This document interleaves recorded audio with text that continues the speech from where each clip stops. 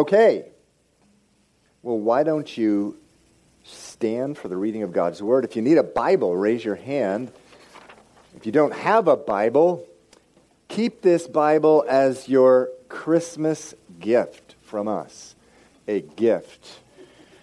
Everyone should have a Bible.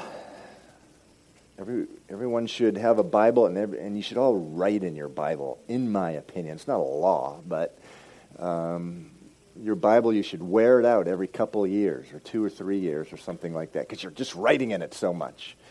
And God wants you to make this book that's in front of you, you're holding it as your friend.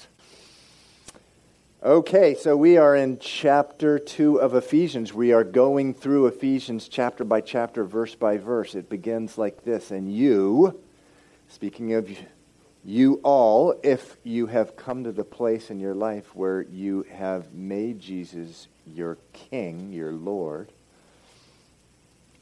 and you he made alive, who were dead in trespasses and sins, in which you once walked according to the course of the world, according to the prince of the power of the air, the spirit who now works in the sons of disobedience, among whom also we all, underline that word, all, once conducted ourselves in the lusts of our flesh, fulfilling the desires of the flesh and of the mind, and were by nature children of wrath, just as the others. But God, who is rich in mercy, because of his great love with which he loved us, even when we were dead in trespasses, made us alive. Together with Christ, by grace you have been saved, and raised us up together, and made us sit together in the heavenly places in Christ Jesus, that in the ages to come he might show the exceeding riches of his grace in his kindness towards us in Christ Jesus. Stay with me now. 3 more verses. For by grace you have been saved through faith. And that, not of yourselves, it is the gift of God, not of works, lest anyone should boast. For we are his workmanship, created in Christ Jesus for good works, which God prepared beforehand that we should walk in them. Let's pray. Lord, what a wonderful picture of being brought from death to life, from meaninglessness to meaning, from craziness to sanity, from bewilderness just to having our eyes open and getting things, getting it. Lord, that's the life that you have prepared for us. Teach us about it this morning, Lord, in Jesus' name. Amen. Okay, you may be seated. So last week we talked about the gospel. The gospel. We hear that term a lot from the very beginning of the New Testament. If you go to the book of Mark, for example, Matthew, Mark, Luke, and John. Mark chapter 1. Verse 1, very first 7 or 8 words of the book of Mark. The beginning of the gospel of Jesus Christ. Then just a few verses later, it says this. Now, after John was put in prison, that's speaking of John the Baptist. John was the witness. He's the one who prepared the way for Jesus and said, this man Jesus is coming. He's the Messiah. He's the Son of God. What did Jesus do when he came? It says Jesus came to Galilee preaching the gospel of the kingdom of God and saying, the time is fulfilled and the kingdom of God is at hand. Repent and believe in the gospel. And then the very last chapter in Mark, so we just read the first chapter, this is the last chapter, Jesus said to them, who? His disciples, go into all the world and preach the gospel to every creature. So gospel, what is it? What does it mean? We talked about that last week. Literally the term means good news. Gospel, good news. Buenas noticias, good news. In fact, some Bible translations don't even use the term gospel, and I kind of like that because the term is so churchy now, people don't even know what it means.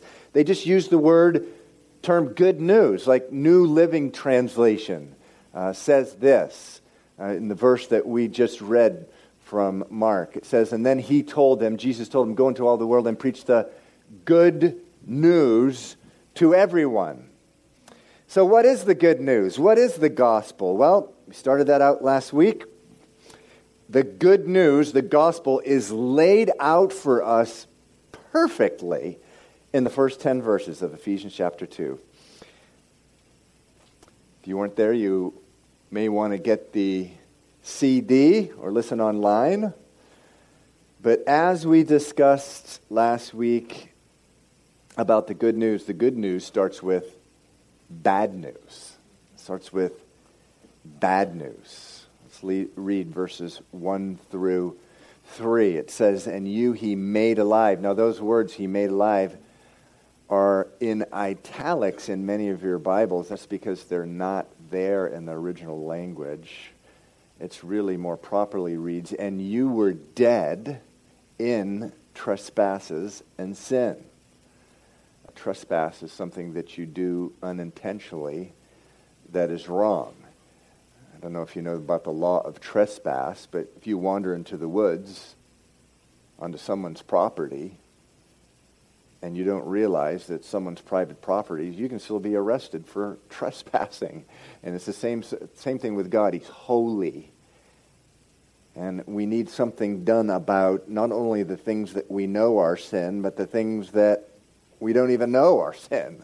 Why? Because God's holy. Heaven's a perfect place. He requires perfection. He requires holiness. Jesus said, be ye perfect, even as your Father in heaven is perfect. It says, you were dead in trespasses and sins. Verse 2, in which you once walked according to the course of the world, according to the prince of the power of the air, the spirit who now works in the sons of disobedience, among whom also we all once conducted ourselves in the lusts of our flesh, fulfilling the desires of the flesh and of the mind, and were by nature children of wrath, just as the others. So last week we put this chart up on the board here. So the good news starts with bad news, and the bad news is this. Every man and woman since Adam and Eve began their life on planet Earth, verse 1 of chapter 2, dead in their trespasses and sins. Your sin literally killed you, the Bible says. This is the Bible. This is not Steve. It killed your relationship with God. Sin, and by sin I mean anything that violates God's word.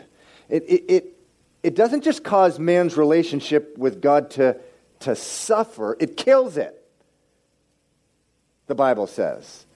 The Bible says you're dead in your trespasses and sins. And then it says, every man and woman since Adam and Eve walked according to the course of the world. They came out of the womb, their mother's womb, and as soon as they can crawl or whatever, they're walking. And even before that, it says they're crawling, sliding, crying, according to the course of the world. So being spiritually dead, a man or woman, ever since Adam and Eve, is just easy prey to the world, its fashions, its philosophies, its fantasies, its fallacies, its lies. Just easy prey just to be drawn in by the world. And it says, goes on, it says, you walk according to the prince of the power of the air. Every man and woman since Adam and Eve, that the world literally has a spirit. There's a spirit there. And the Bible says, supremely, you are a spiritual being. There are natural explanations, biological and chemical, for example, as to how our eyes are able to see, how our ears hear, how our fingers touch. But there's no natural explanation for consciousness. It's almost comical looking at atheistic materialists trying to come up with an explanation for consciousness. It's the stuff of the comic books, I tell you, when they start trying to write about this stuff. There is no natural explanation to the breath of life in man, to explain the mystery of how man relates to each other, to explain the vast array of his passions and his feelings. That's all in the realm of the spiritual world, and the Bible speaks of spiritual light in the spiritual world, which has its origin in God. But it also speaks of spiritual darkness, which has its origin in the demonic realm. Angels, who the Bible says were not content with their original estate that God had for them, but they rebelled, they were cast out of heaven. 1 John chapter 5 says that the world is under the sway, the influence of the evil man. So every man and woman, since Adam and Eve, is walking according to the prince of the power of the air. Is speaking of Satan, actually, there, or the demonic realm. But then every man and woman since Adam and Eve begins as a son or a daughter of disobedience, meaning when rubber meets the road, if you're faced with a decision of whether to obey the voice of obedience or obey the voice of disobedience, when there's a conflict between these two, you go for disobedience. You're a daughter of disobedience. That's what the Bible says. It also says you conduct yourself according to the lust of the flesh. Your flesh, your appetites, sexual appetites, your appetite, your other physical appetites like eating, and sort of the appetite for power and being made known. All those appetites, they're saying, gimme, gimme, gimme, gimme, gimme. And it says that we conduct ourselves according to the lust of the flesh by going, take me, take me, take me, take me. We literally allowed the flesh to take us. And then it says, ever since Adam and Eve, it says, as a result of that, of all of this, you are a child of God's wrath, meaning you are on your way to hell. That's what the Bible says. An eternity in judgment. Now, I have to say, it's interesting to me. The Bible, in addition to everything else, happens to be an incredibly interesting book. It's interesting to me is that, this stuff is heavy and intense. As heavy and intense as these are, honestly, with many or most people, it doesn't take a whole lot of convincing to convince them that these 3 verses really are true as it applies to the world around them. I mean, when you just look at news flashes from the last few weeks alone, men and women walking into public squares with explosives and semi-automatic weapons and murdering people. Levels of sexual violence and depravity portrayed in the entertainment industry, which is at an all-time high, as is the access to it. Income inequality in our country at an all-time high, with people just out to just willing to trample one another on their way to the top 1%. And it's just so obvious out there. And it doesn't take a lot of convincing that the problem with evil, there's a problem with evil in the world, and yeah, this pretty much fits, but try to convince us that we're part of the problem. That the problem is not really with the world. The real problem's with me. What, me? No. Me? Me that? Me? Yeah, you. The Holy Spirit says. But being dead, verse 1, in our sin, we don't get that. We don't get that at all. That's crazy. Why? Because I'm dead. The heart of the problem. What's up with the dead person? Well, they're blind, so they don't see. They're deaf, so they can't hear. They're paralyzed because there's no sense of feeling or touch spiritually. So surely none of that applies to me. And that's where verse 4 comes in. Verse 4 of Ephesians chapter 2. But God. But God. But God. I mentioned this last week. We talk from time to time about testimonies. We give testimonies here on Sunday nights, every other month during communion. Sometimes on Sunday morning, we give testimonies. We give in small groups, we give testimonies. So I don't know if I have a testimony. Well, if you're a Christian, you do, and it's 2-word testimony. Every Christian has a 2-word testimony, but God. So if you don't know your testimony, next time someone comes up to you and says, "What's your testimony?" just say, "But God," and just walk away. But God. You can walk away at that point because it's true that is the testimony of every Christian. But God, who is rich in mercy, meaning God loves to forgive you. God longs to forgive you. God would like nothing more in the world to forgive you. And the devil's lie from hell keeps you away from God with whatever that thing is, which is covering you with guilt. He tries to keep you away from God, but here we see God is rich in mercy. Rich. He loves to forgive you. Whatever that record is that you have, that you compiled for yourself in 2015. He is longing to forgive you. He's rich in mercy. That's what that rich in mercy means. Because of the great love, verse 4 says, with which he loved us. Now that term, great love. When you see that term, actually when you see the term love in the Bible, you would do yourself well in understanding the Bible if every time you saw the word love, you just pictured the cross. And you just picture the cross. When you see love, picture the cross. When you see the term great love, really, really, really picture the cross, because that's what it's referring to. I went into Google Images and saw all the, pressed, pictures of the cross, paintings of the cross. None of them do it justice. It's all like, that really doesn't work. Don't hold this against me. I was actually looking for one to put up for you guys to look at. I'm like, I'm not going to subject my brothers and sisters to that because it's such a disservice.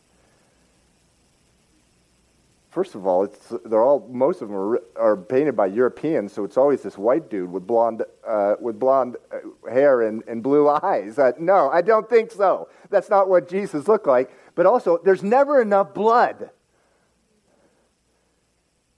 Jesus was unrecognizable by the time because of the violence inflicted on him, by the time he even got to the cross. All kinds of cheap talk about love and great love. Well, the cross is the picture of love, and our sin, our trespass, which killed us, verse 1 says, killed him.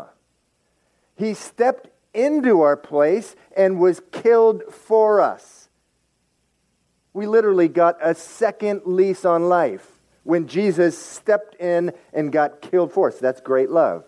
Verse 4 again, but God, who is rich in mercy, because of his great love with which he loved us, even when we were dead in trespasses, made us alive. He made us alive.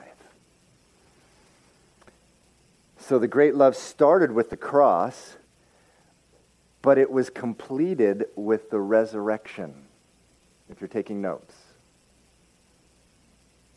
The great love started with the cross. It was completed with the resurrection. I do find it interesting that if you look through all the sermons in the book of Acts, and that's where you really go to find good preaching. You don't go onto the web to this preacher and that preacher to find the best preaching. It's good to go on the web and listen to online messages, but the best preaching is in the book of Acts. The resurrection is mentioned more than the cross. The great love starts with the crucifixion, that terrible, outrageous, really, picture of the cross, but it ends with the resurrection. Jesus was killed for us, but the greatness of God's love for us was completed with the resurrection. He raised Jesus from the dead. Jesus was resurrected from the dead. And that says for 40 days. And we don't talk a lot about this. For 40 days before he was taken up to heaven, after he was resurrected, he taught his disciples. What did he teach them? Nice and loud. The gospel, the good news. For 40 days. And then it says he was taken up into heaven. Again, verse 4. But God, who is rich in mercy, because of his great love with which he loved us, even when we were dead in trespasses, made us alive. So he died for our sins, he was resurrected, and then he was taken up to heaven. Now, what he does, he's in the full-time CPR business. Now what he does, he goes around with dead people and he pumps up on their heart and he brings them to light. You know, I like this verse from Revelation 3:20. We put it up here all the time because there's so many teachings that come out of it. This is Jesus speaking. He says, "Behold, I stand at the door and knock." He's knocking. He's going like this. That's what he's doing. Like big time, that's what he's doing. Why is he doing that? To make us alive.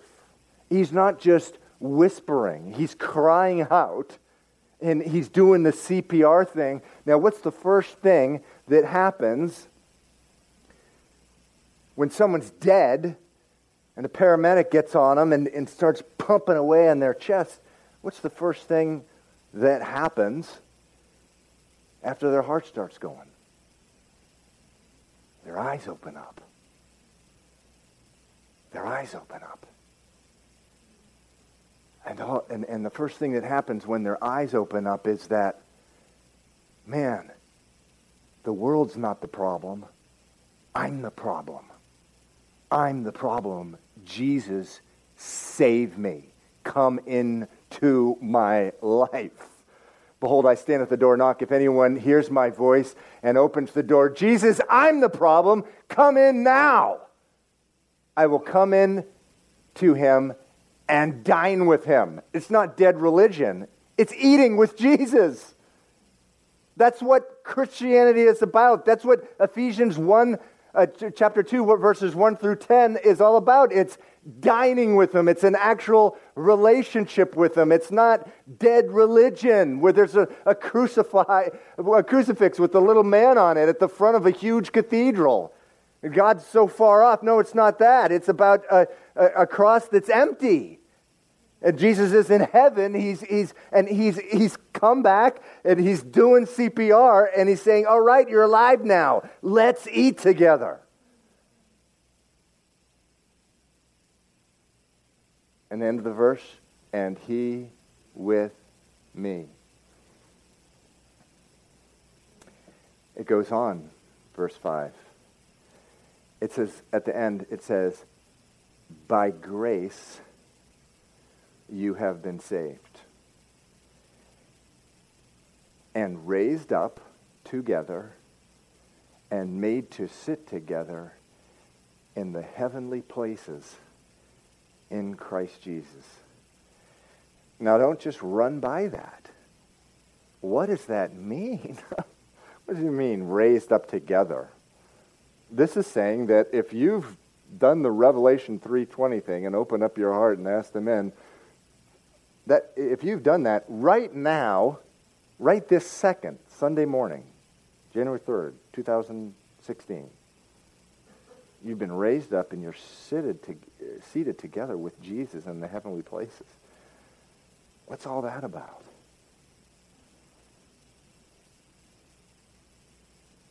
Now again, if you're taking notes, verse 5 says Jesus did three things. He didn't just do the CPR on us and just get back in his ambulance and drive off. He didn't just do that. It says, number one, he made you alive. He did the CPR thing. But number two, again, it says that he raised you up. So, your eyes open, you ask him into your life, and then he picks you up. See, now that's the difference between mercy and grace. Notice how at the end of verse 5 it says, by grace you have been saved. It's a famous few verses here. Mercy is the CPR thing. You deserve death. God's holy, and you deserve death. Mercy is raising you to life, giving you life. Grace, however, is raising you up. And not only raising you up and to sit with him in the heavenlies. Now, remember in chapter 1, I put this chart up here. Chapter 1. In chapter 1 is all about how God sees you. Forget about how you see yourself. Forget about how you feel. Chapter 1 begins with Paul saying, this is how God sees you. Number one, you are in him. You may feel disconnected from him, but if you've asked Jesus into your heart, saying, I am the problem, save me, you're in him. You've been welded together. God's good, the Father is the ultimate welder. He welds you together with his Son, Jesus.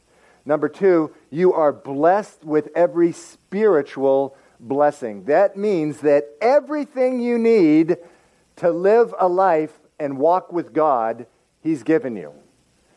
Number three, it says you are chosen. This is in verse 4 of chapter 1. You are holy and blameless. Now, how crazy is that? We spent a lot of time on that.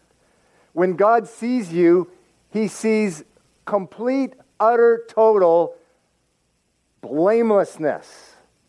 Why? Because you've taken on the blamelessness of his Son.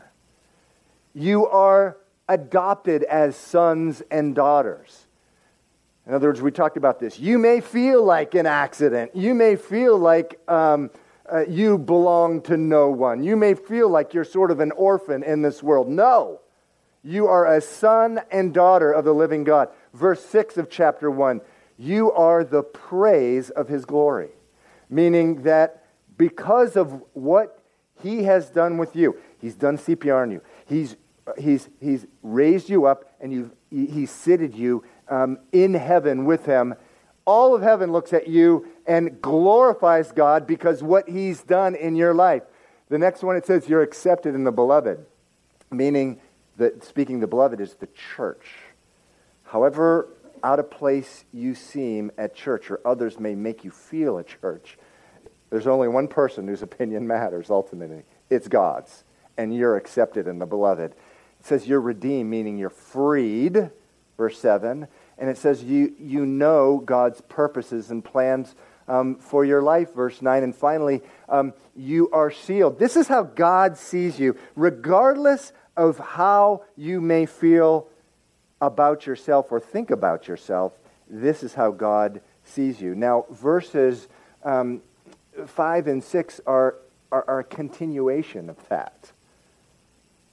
It's just a continuation of this. How does God see you? For one, he sees you alive. You may be feeling dead today. You may be feeling like a walking dead man or a walking dead woman. Emotionally, spiritually, whatever. God sees you as alive. God sees you as alive. But then it says he not only made you alive, he's raised you up together and has made you sit together with him. You may wonder, I wonder if I'm really going to go to heaven someday. The way that I lived in 2015 causes me to doubt it. Well, that's not how God sees you. God sees you presently seated with him in heaven.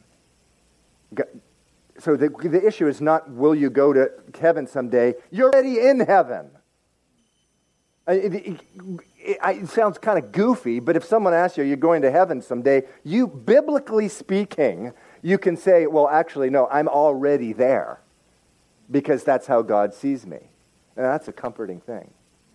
How else does God see you? Let's continue reading.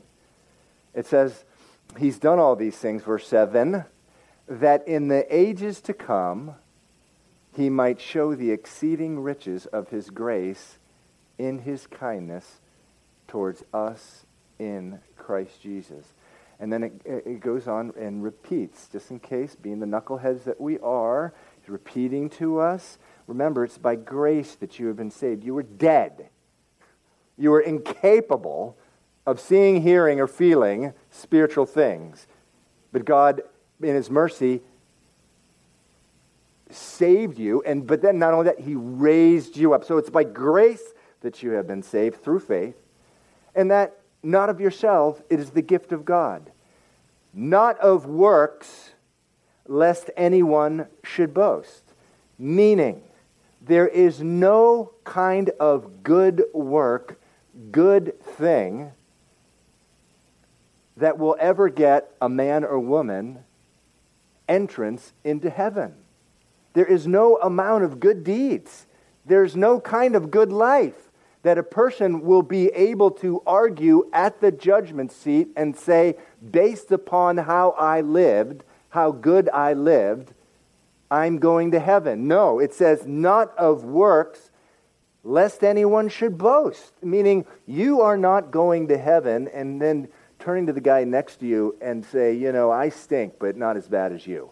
Now, that ain't going to happen. Because dead corpses stink. All alike, they stink equally. No matter what they've done, they stink equally. And then it says in verse 10, for we are his workmanship, created in Christ Jesus for good works, which God prepared beforehand that we should walk in them. How does God see you? He sees you as really a masterpiece. This word workmanship in verse 10, because once raised with Christ, we are his workmanship. That's the word poema. I'll give you 5 guesses what that word means, literally. It's a Greek word, poema. 5 guesses. What's your first guess? Poem. All right. You guys are great. You just need one guess. Poem. You are God's poem. Another translation could be masterpiece, meaning he has a plan, he has a work, he has a poem that he's writing out. Actually, it's already written out. And he saved you so that you can walk in it. Walk in that poem that God made. Now, I love that picture in John chapter 1 where where Jesus is calling Peter to be an apostle, and he meets him in John chapter 1 verse 24, and he says this. It says when Jesus saw Simon, he said, "You are Simon, the son of John. Your name will be Cephas." The name Cephas means Peter, or a rock. Now, Peter, at this point, was a picture of instability in his life. He was the kind of guy who was reliably unreliable. You could count on him to let you down. That's who he was. When God did CPR on Peter's life and raised him into a relationship with Jesus, that's who he was in the natural. Some of you, that's who you are today. You're reliably unreliable when it comes to walking with God. But verse 10 of Ephesians, and this is how God sees you, not how you see yourself. Many of you know you're unreliable. You know what you're made of, and it ain't good. When you look in the mirror, it ain't good. But God says in verse 10 that you are God's workmanship. It's a completed in terms of what God has done, but in terms of you walking in it, it's not. God sees you like you're going to become. Now, we read 1st and 2nd Peter. We read 1st and 2nd Peter, which were written probably 30 years after Peter was named Peter. And what did we find out when we read 1st and 2nd Peter? He was a what? A what? A rock. He had become exactly the man that God told him he was going to become. Now, you can choose unbelief. You can choose to go back in the world and believe the lie of the devil, that surely that's not the case with me. That God has a new name for me, and he gave me a new name. He has a poem written out, and it's that beautiful. John chapter 1, verse 24. It's a picture of stability. And also, by the way, a picture of love. Peter went from arguing repeatedly during the 3 years of Jesus' ministry that he was better than the other men that he walked with, to stating in 1st and 2nd Peter that he was the servant. He was the worst. He was the one that was more than anyone else needed to be serving the men around him. He went from a picture of instability to a rock to a picture of selfishness to love. Verse 10 says, you are God's workmanship, created in Christ Jesus for good works. For good works. So you're not saved into relationship with God by good works, but you are created for good works, which God, end of verse 10, prepared beforehand that you should walk in them. Great way to start a new year.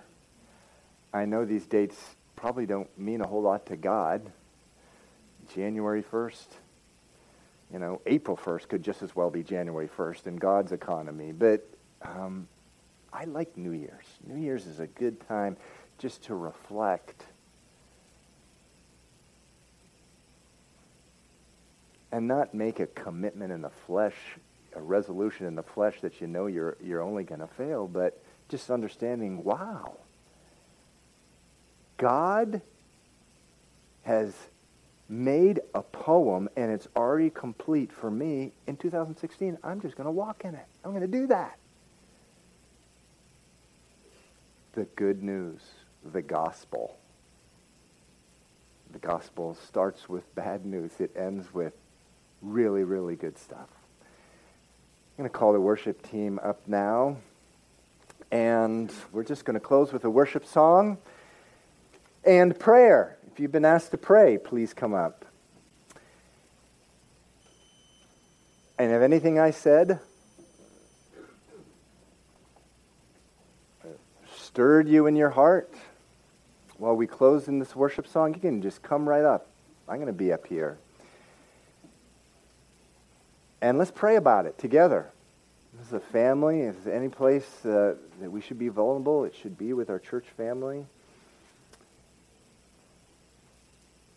I think about those first 3 verses of Ephesians chapter 2.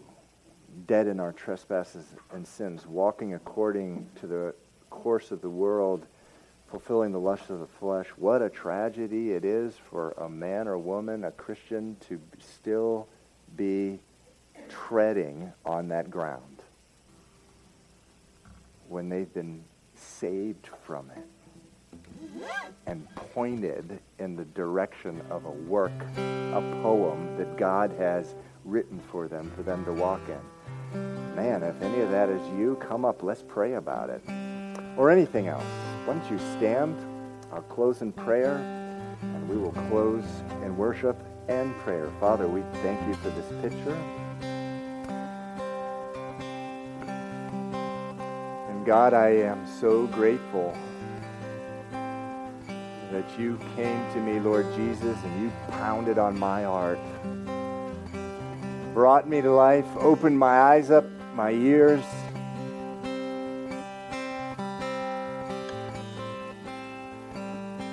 Allowed me to spiritually feel. Lord, thank you for pounding on all our chests. Father, I just pray if there's someone here this morning and they know they've never been raised from death to life by you.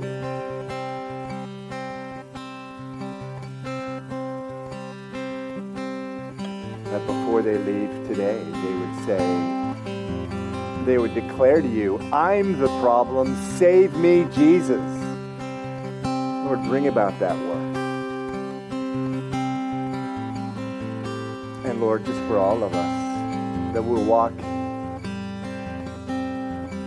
according to the verses of your poem.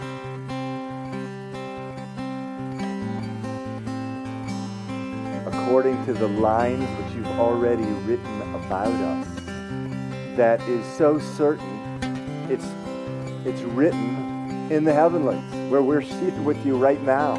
Lord, if there's anyone here doubting where they're sitting, just pray that you would do the work in their hearts this morning, the gospel. Lord, it's all free, and it costs so little because it cost you so much. We thank you for the cross. We thank you for starting the gospel with the cross.